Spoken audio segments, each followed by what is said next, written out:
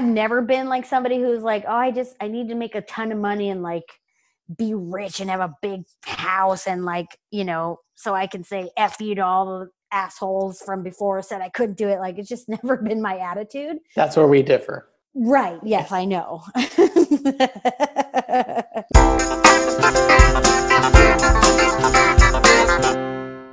Welcome and thank you for listening to Almost Famous, the podcast where actors, writers, comedians talk about the ups and downs, ebbs and flows of working towards making it in this crazy biz and how they're almost famous. I'm your host, Daniel Acker, and today's guest you may have seen on The Middle, Bones, NCIS, or as the intriguing Reina Cruz on the long-running hit series The Vampire Diaries.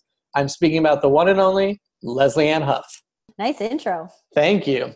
Yeah, man. Work out my intro voice. I hope it's working. Yeah, you're right there. I'll jump into it because I realize, I must admit, I've never really watched a full episode of The Vampire Diaries. I think I've seen some clips you were in. Am I correct in assuming that the episodes end with the vampires on their bed, just writing in their diaries about the adventures of the day? Well, first of all, I have to end this interview here since you haven't watched any of my episodes. Fair enough. Okay. It was great to see you. But this was fun. Super fun. You know what? There's very little diaries at the point in which I was on. There's little to no diaries happening. So there's that. But, we could talk to the CW about their title accuracy if you want. True. Because I've seen episodes of The Flash and he never gets naked with a trench coat. So. Well, that's disappointing. When you got on The Vampire Diaries, what was kind of that experience like? Because it's got to be strange as someone who is a fantastic comedian and performer to kind of be cast in a show that you're not there for your comedy chops, really. It was an interesting experience. Like, I have to say, because I was coming off my first 6 months at the Sunday Company, the Groundlings, which I did with you.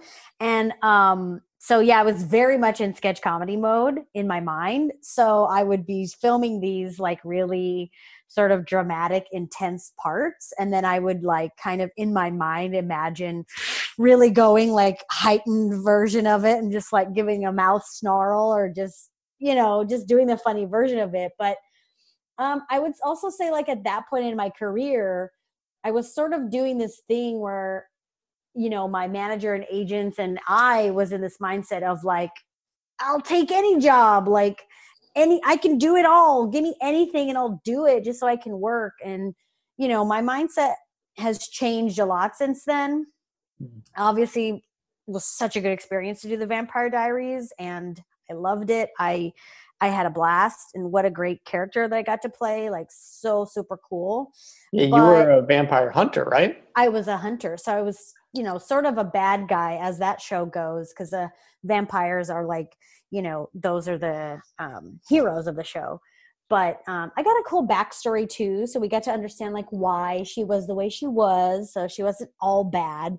So such a good experience. But I would say like after that, there was some mindset shifts for myself about like pursuing what I actually want to do or just being more focused and saying like, yeah, I really, really feel passionate and love comedy. And yeah, maybe I don't have to say yes to everything. Not that I would have said no to the Vampire Diaries, but I think I just like, that's how I ended up there, being someone who, yeah, is really in a comedic person.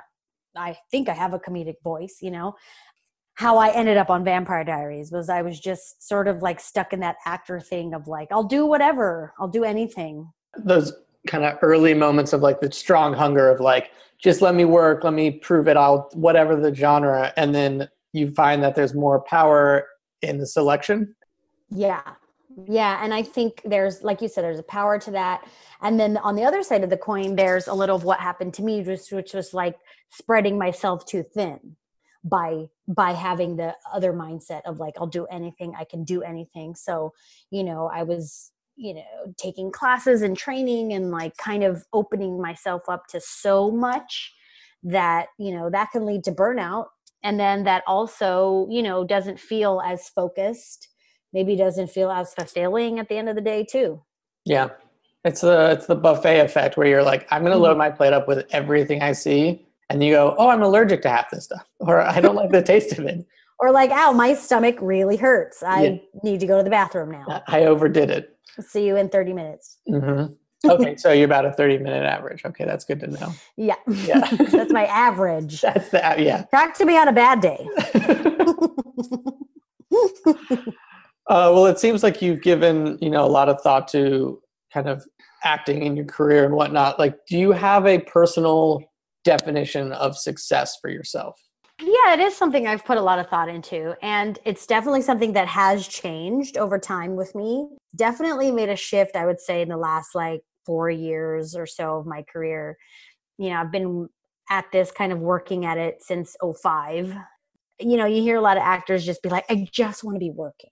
I just want to be a working actor. And I get that, of course, because working is hard. But to me, that's not the definition of success for me. And there was also a period where the definition of success for me meant I want to be a star on a sitcom, or, these things that are not really goals that you can do for yourself. Yes, I could set the goal that I want to be on a sitcom, but there's so many factors outside of my control that will lead me to that point or not. So my definition of success is really more inward, and it's more about, do I feel happy? Do I feel balanced? And do I feel like I have a healthy life? My career included, right? So, because I've reached points of success where I've gone ooh, that was what I said I wanted, a year ago, 2 years ago. And then I got there and I felt like shit, or I was in one of the worst periods of my life, or I, had clinical anxiety, and I'm like, wait a minute, this is the dream. This is what I wanted to have happen for me.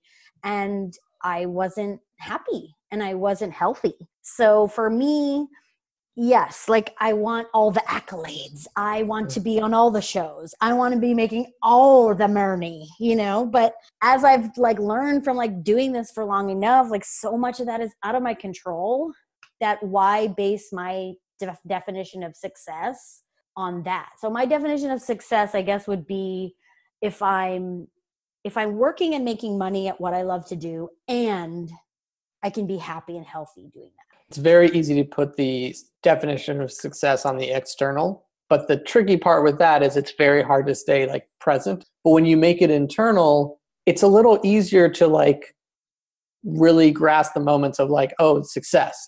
I'm being healthy, and I am working, I'm surviving, and I'm doing well, and not striving for something that is completely out of your control. Yeah. And you can feel more successful more often if you're engaged on the inside, because, you can check in with yourself any given day and go do I feel like I have, that balance that I want? Am I working? Okay, check. Am I, happy and healthy? Check. Okay. Or no, what's happening? What do I need to adjust? And by making the success about more holistic and everything, not just career, it kind of helps when there's down moments in whatever arena, but when it's only career, you almost don't even notice when things are good, when you are healthy, when overall life is good, because you're well, I didn't book that thing, or I didn't get that thing. And then when you make it internal, like you said, you can do the checklist and actually pinpoint areas where you don't feel quote unquote as successful. And then you can start to work on them, be oh, okay, what's going on with this? 100%. Yeah. And I speak as someone who's spent a long time, way too long, just gauging my success on career, just gauging everything, just gauging everything on career. I spent a lot of time doing that, and it did not work out very well. I hit a wall, and I really had to reevaluate everything. When you look outside yourself too much, it's a recipe for kind of a disaster. Yeah, I did a lot of that too, because this business can be so hard to navigate, and it's nebulous, and you don't kind of know, there's no one trajectory towards success. But I, grew up, and all the way up until I started working professionally, have been, an A+ student. And if you do this homework and you do, study this amount, you'll ace that test, and then you'll get the reward. And I was translating that to this business. And so I started looking at what other people were doing because that, logically and in many other industries, that makes total sense.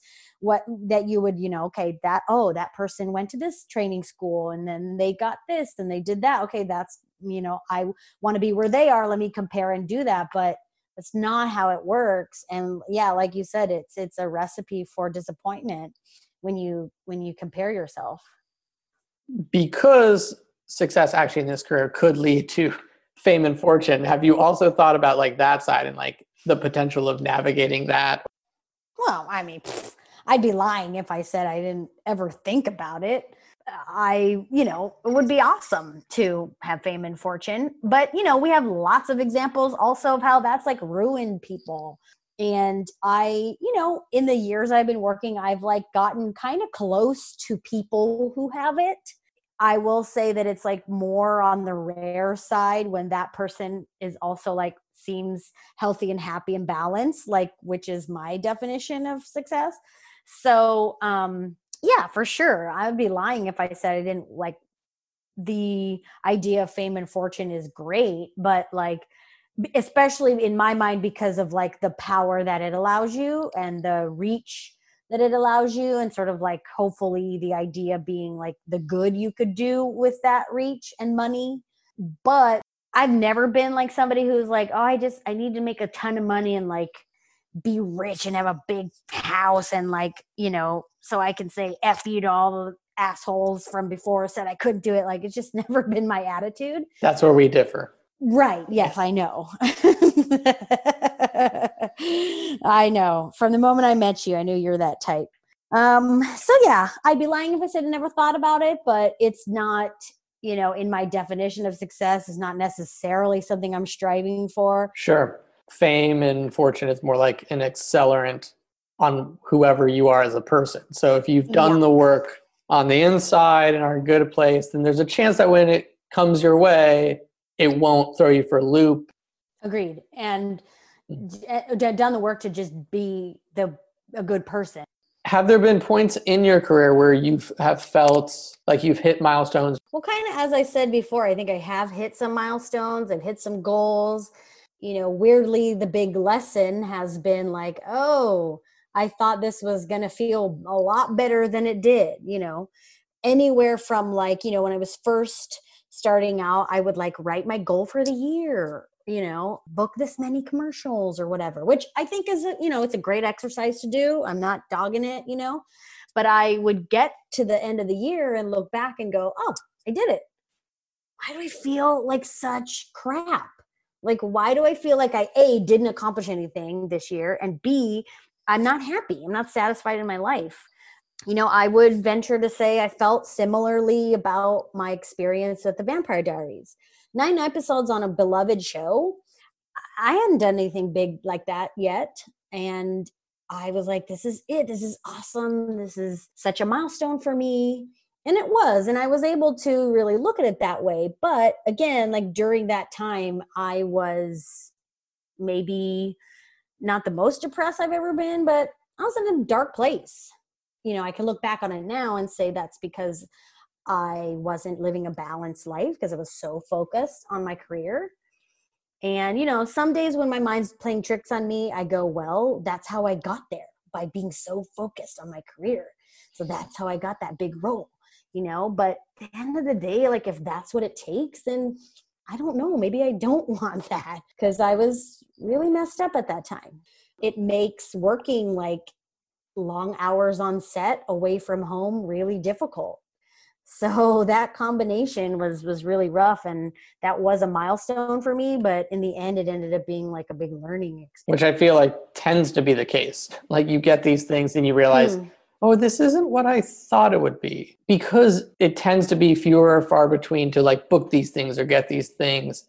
There's this added pressure of like, you got to enjoy every second of it and you never know. But then eventually you realize like, you'll book again, there'll be other things. And like, it's more of getting to the comfort of like just riding the waves, the ups and downs, and knowing like the good and the bad neither last. And you just have to be like, okay, like, but it's very tough because you do put all this pressure on getting the job. And then when you get the job, you're like, I need to be the best at it. And then you're like, why isn't this fulfilling me? And it takes time to realize like, oh, because it's outside of myself and nothing outside of you can really fulfill you. 100%. Yeah. And I think that time in between the jobs that you're, working so hard to get a booking, to keep your skills up and all that stuff, you forget. Like, I feel like I've learned that lesson over and over. Like, I book a job and then I'm like, yeah, it's so great. Started at a high. And then it becomes that learning lesson of like, oh, either A, this is just a job and it's great. Happy to be working. Very cool and grateful, but like still just a job. Like all that buildup of trying to get the job convinces you that this is going to be like so awesome and so fun. And like, you're not going to get tired. And like, it's not going to be weirdly challenging. The director is not going to be a dick to you. You forget all that stuff is totally possible, that the people in it with you are going to be kind of weirdly shitty or awkward. And then you learn it and you're like, all right, yeah, okay, I got to like remember that for the next time. And then all this time in between jobs, it takes time to find that next one, and you're working so hard and it builds up again, you forget. And that's not to say that the jobs I've had have been totally horrible, but in the end, they are jobs. And with every job, there are things you have to adjust to. And I rile myself up and convince myself that it's going to be amazing. Nothing's going to go wrong. It is this weird actor amnesia of like, I worked so hard to get this thing, I got it. And because I got it, it's going to be the most amazing thing I've ever experienced. And maybe a moment of it will be like that thing, or hopefully a lot of it. But it's like you said, like, I think there is this misconception for people. It's like, oh, being an actor must be the most amazing thing, and you get to meet people and be on set, and like, these are perks. But you can tell someone, think about your job that you might love. There's still stuff that you're like, I don't really like that guy or that like part of my job. So it's the same thing. It's still a job. It's still work. Yeah, it's the same thing, but with this like heightened weird pattern of having a job and not having a job. And like, I've heard people say, the best part of an acting job is getting it. Like that phone call from your agent, or, that moment you're like, I did it. And then it's like, everything else is kind of a toss up of whether or not actually going to be awesome or not. Yes. Now, did you find when you kind of had to reassess and look at things, was part of it just being like, oh, wait, there's bigger things going on besides acting? Honestly, it started was like being so low and being like, why am I this low? Something's got to change. I do have a life. Like, I have a husband. I have, we have this life together, and yet I feel this bad. Something's wrong. And I was so deep in it that I didn't even know what was wrong, but I knew I was getting stressed out and anxious and depressed about my career. I knew that. So that's where it started. And then it became like, oh, I took sort of a mental break from work and stepped aside and, let go of teams and just said, like, I don't even know if I want to do this because I don't know if it's good for me. What I ended up finding was that it's not the business. I mean, business is hard, but it was my mentality and it was my mindset that was making it that difficult for me. So then once I realized that, it's like, yes, oh, okay, how do I fix my mindset? It's incorporating my whole life into what matters and incorporating my whole life into my definition of success or happiness or whatever, which include my husband and, the greater picture of our life. And it's like, took me a while. But it's like, once I made that mind shift, it was like, well, first of all, shoot, like I wasted all this time having a shitty mindset when I had this like cool life that could have been, even cooler if I had been more focused on it. But that was just for me, the lesson I had to learn. Mm-hmm. Again, realizing that like, okay, I'm getting these things that I've set out to get. Why am I not happy? Mm-hmm. And then doing the deep dive inside and being like, what is it? And I get that almost like probably fearful moment of like, oh, am I not meant to do this thing I've been pursuing? Is this actually like bad for me? And then you were like, oh, it's my perspective on it. It's how I'm thinking about it. It's the, I guess maybe pedestal you're putting it on, or all these other things, the pressure. And when you just make that shift, then you're probably in a place where you could actually really look at it and go, is this a thing I want to do? Like, I'm in a good place now. Now let's look at it, because isn't in a lot of ways it is like another relationship where you're like, when things are bad in the relationship, you're like, I probably should get out of here. But you're like, wait, I should see when the relationship is good if I still feel like I should get out of there. Yeah, exactly. And like, what parts of this relationship do I actually like? What parts can I kind of let go of? Do I really need to be seeing this person 7 nights a week? Or, do I have to make time for my other friends? Or Yes. I think that was sort of like the mental shift, was that I was like, I was exclusively dating, a not great boyfriend who wasn't like giving me much. So now we're friends, and I know what contexts I want to hang out with him and what contexts make me feel bad. And so I don't do those contexts, Yeah. What were some things, if you don't mind sharing, that like you were like, I could do without this, or I need to make sure I keep this at bay?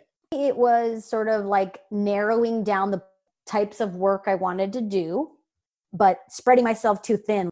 The idea that I could do anything and everything, and I had to let go of that.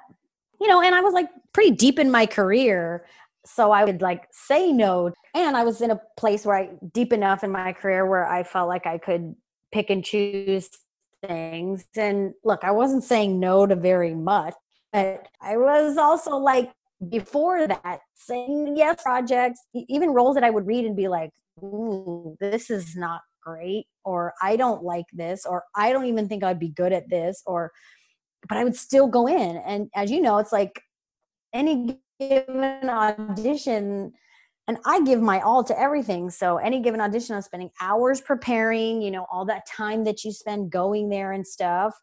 And that'll weigh on you, especially if you're like, this isn't really for me, but I think I have to do this. No. I had to let go of all of that. And sure, there's a time and a place in a person's career for that. I think especially at the beginning, when you maybe don't even yet know what your thing is, this is a good way to find out. You're trying out different things. But at that point, I had already sort of gotten to a place where for years I kind of knew myself more, but I was still subjecting myself to things that I didn't really want to do. So now I look at stuff and it's like, do I really want to do this role? Often it's, yeah, let's go, let's do it. But I open up that possibility for the answer to be no, and then to say it. What is it about comedy that you just kind of feel like gravitating towards, where you could possibly go down the route of a more dramatic actress or do other things? But what was it in your life that you're like, I like comedy, let's just do this? Well, I would say internally, you can just feel it. I can just feel it. If I'm being completely honest, there were times when I was doing the Vampire Diaries where I was like, am I doing this good? like no one's laughing. Oh, that's the other thing. No one's cracking up. I think it's hilarious. No, but like, yeah, well, I mean, that's one thing, is just the like sort of immediate gratification of a laugh. Not only the idea that that's bringing that person joy and happiness, the laughter, but also it's like I can gauge when things are working or not working. I want to say for people who are like really dramatic actors, when they're doing their best dramatic work, I got to believe that they know, and to some level, they feel it. Like, this is it. This is what I wanted to do. I'm right in my pocket. And I feel that when I do comedy. I do feel like I can get in my pocket. I know what that feels like. I know when I'm hitting it, and I know what I have to do to get there. And I will say there's been times where I would get like an audition piece or something and honestly be like, I don't want to go there. There's some like messed up stuff out there in some of these scripts or auditions that you're just like, oh, I gotta like bring myself to that place. And if this, if my hope and goal is to like be doing this several days a week, I just got to a point where I realized like, maybe I don't want to do that.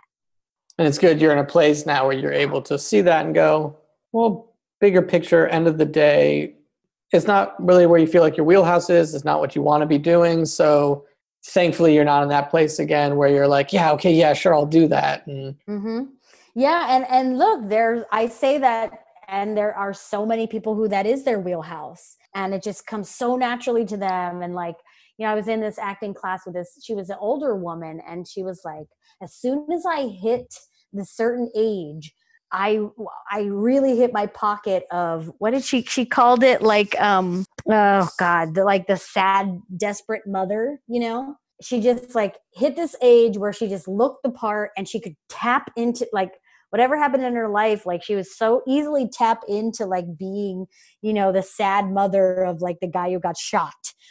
And she was like, I started booking all the time, and it was so fun and awesome.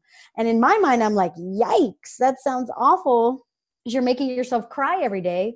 And she was like, oh, I just really hit my stride. So you're like, great.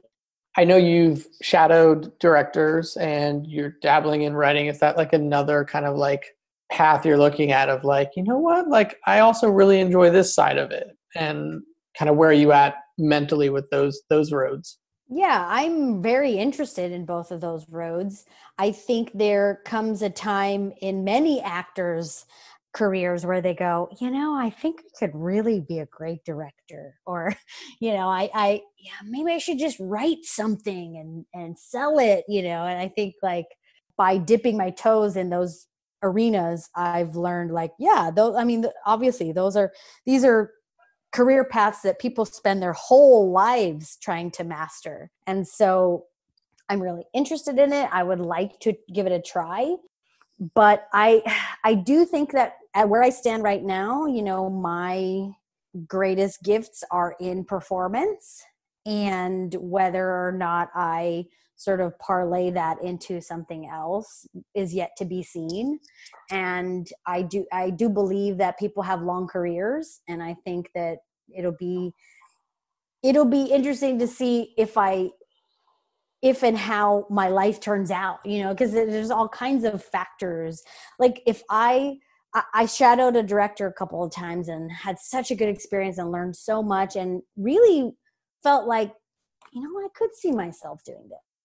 But then I was like, yeah, if I was 22, if I could go back to film school, or if I was at a different time in my life where I could just like continue to shadow directors all week for free.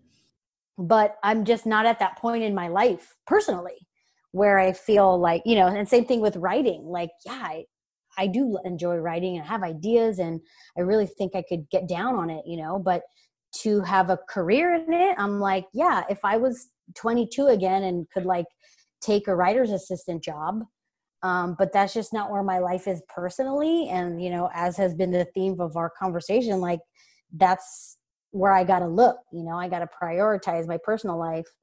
I agree with you that it's a long career. So you kind of have opened yourself up to those paths kind of like converging and being something, but you've also been aware of where you are in the present and being like, okay, great to learn this stuff, great to know this stuff. If they, present themselves and suddenly I'm writing, it won't be a shock, but not necessarily like a square one, start over.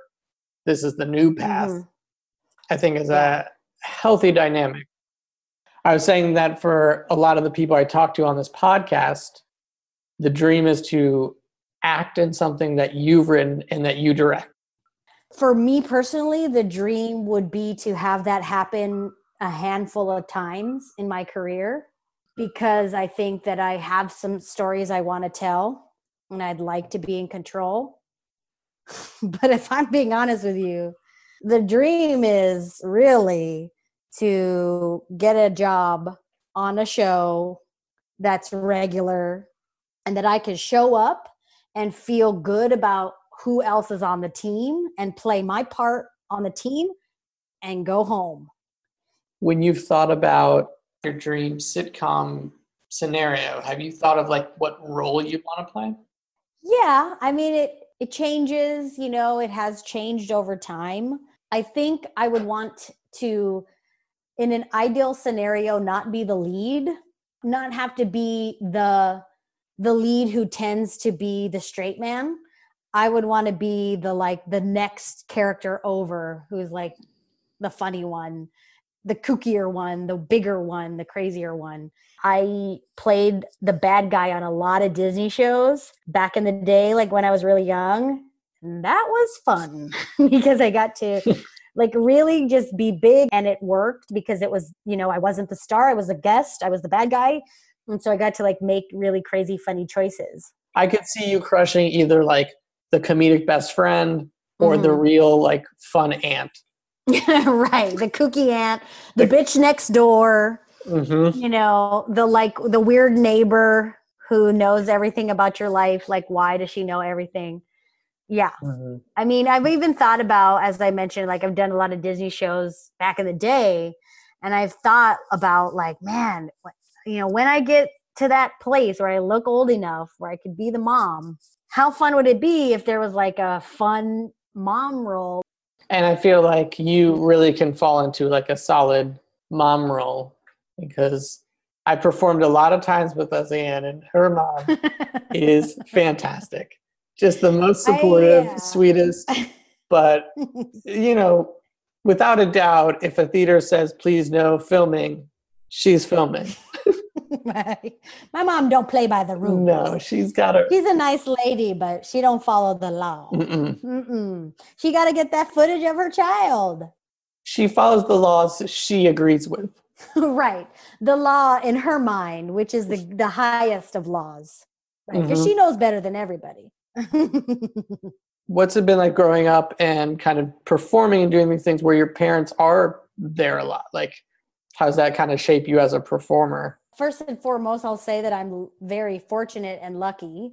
I grew up here in the Valley in LA, and my folks have always been supportive of my career, and they do come to everything I am in, live shows and stuff. I've done plenty of like sitcom stuff where, you're able to on show night bring a guest or whatever, and my parents tend to come. And that's, partially their support for me, partially me wanting to include them in my success. When I first started doing my mom as a character on stage, I was nervous like how it would go. But from the very get-go, she was super into it, really supportive. And, for her, it's fun because she gets to go out in the hall, afterwards.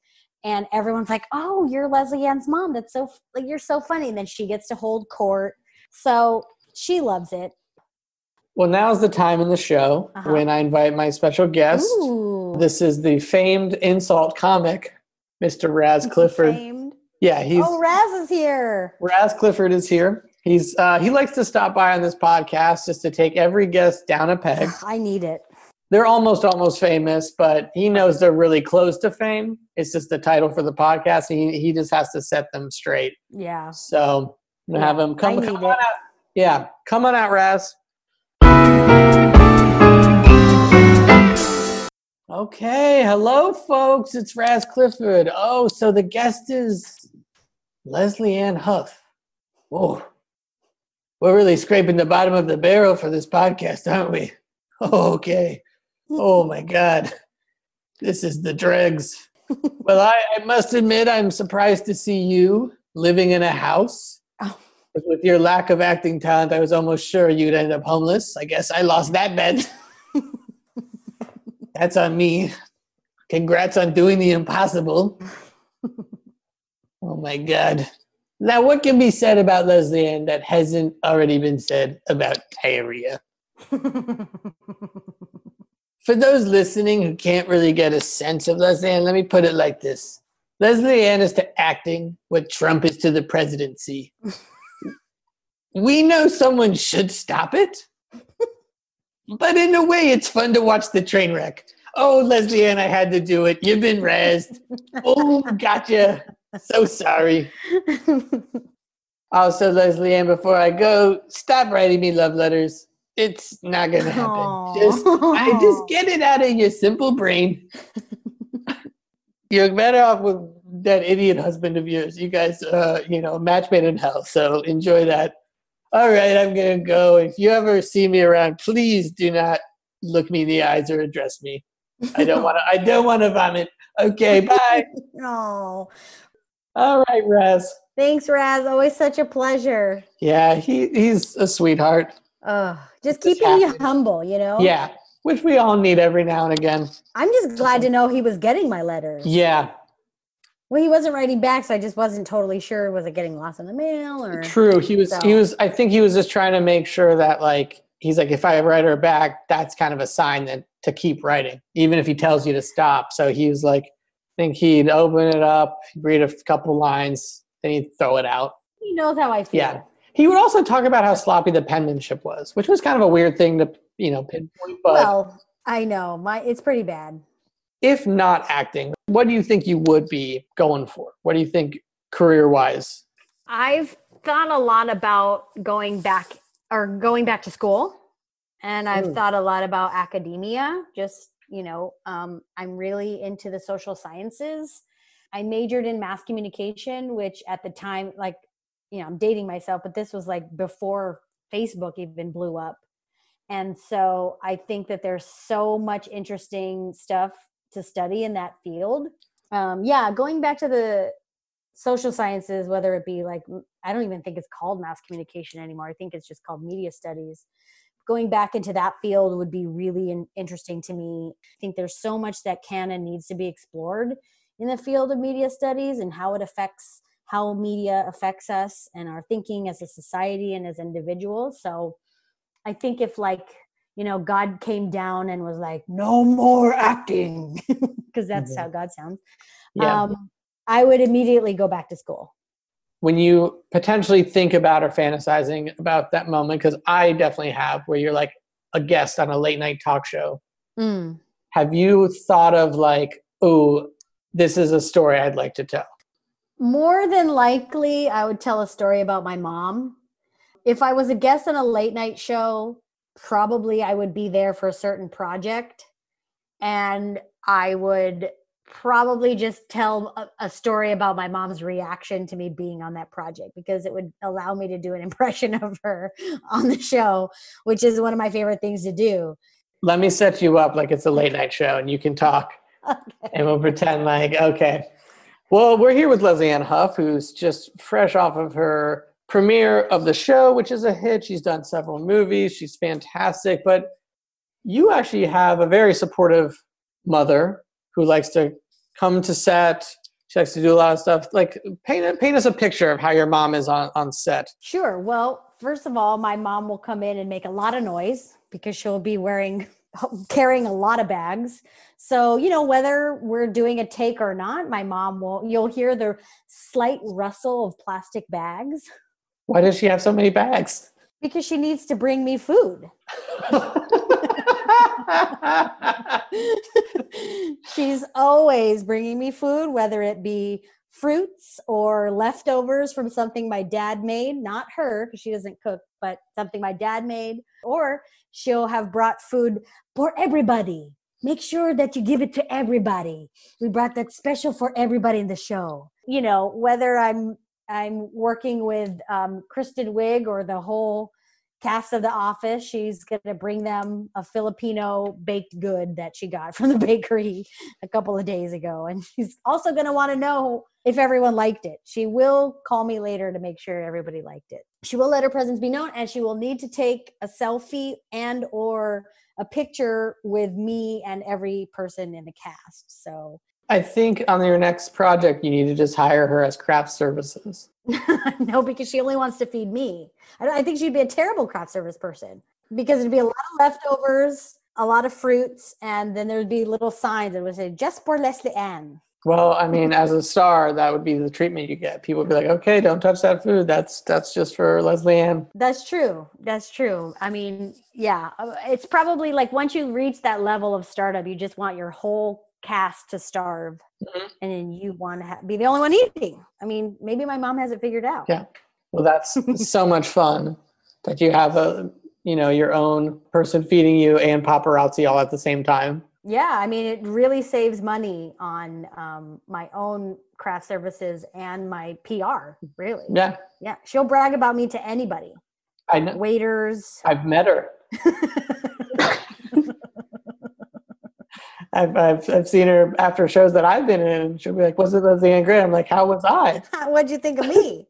Oh, you were in it? Congratulations. Well, Leslie Ann, thanks so much for being on this podcast. It's always fantastic to see you and chat with you. Oh, thank you so much for having me. It's so fun to see you and chat about this stuff. You know, like we're great buds and we do a lot of work together and we don't often talk about this stuff. So it is kind of cool to like get into it with you. Well, thank you again for being on the show. And thanks for everyone for listening. I've been your host, Daniel Acker, and this has been Almost Famous.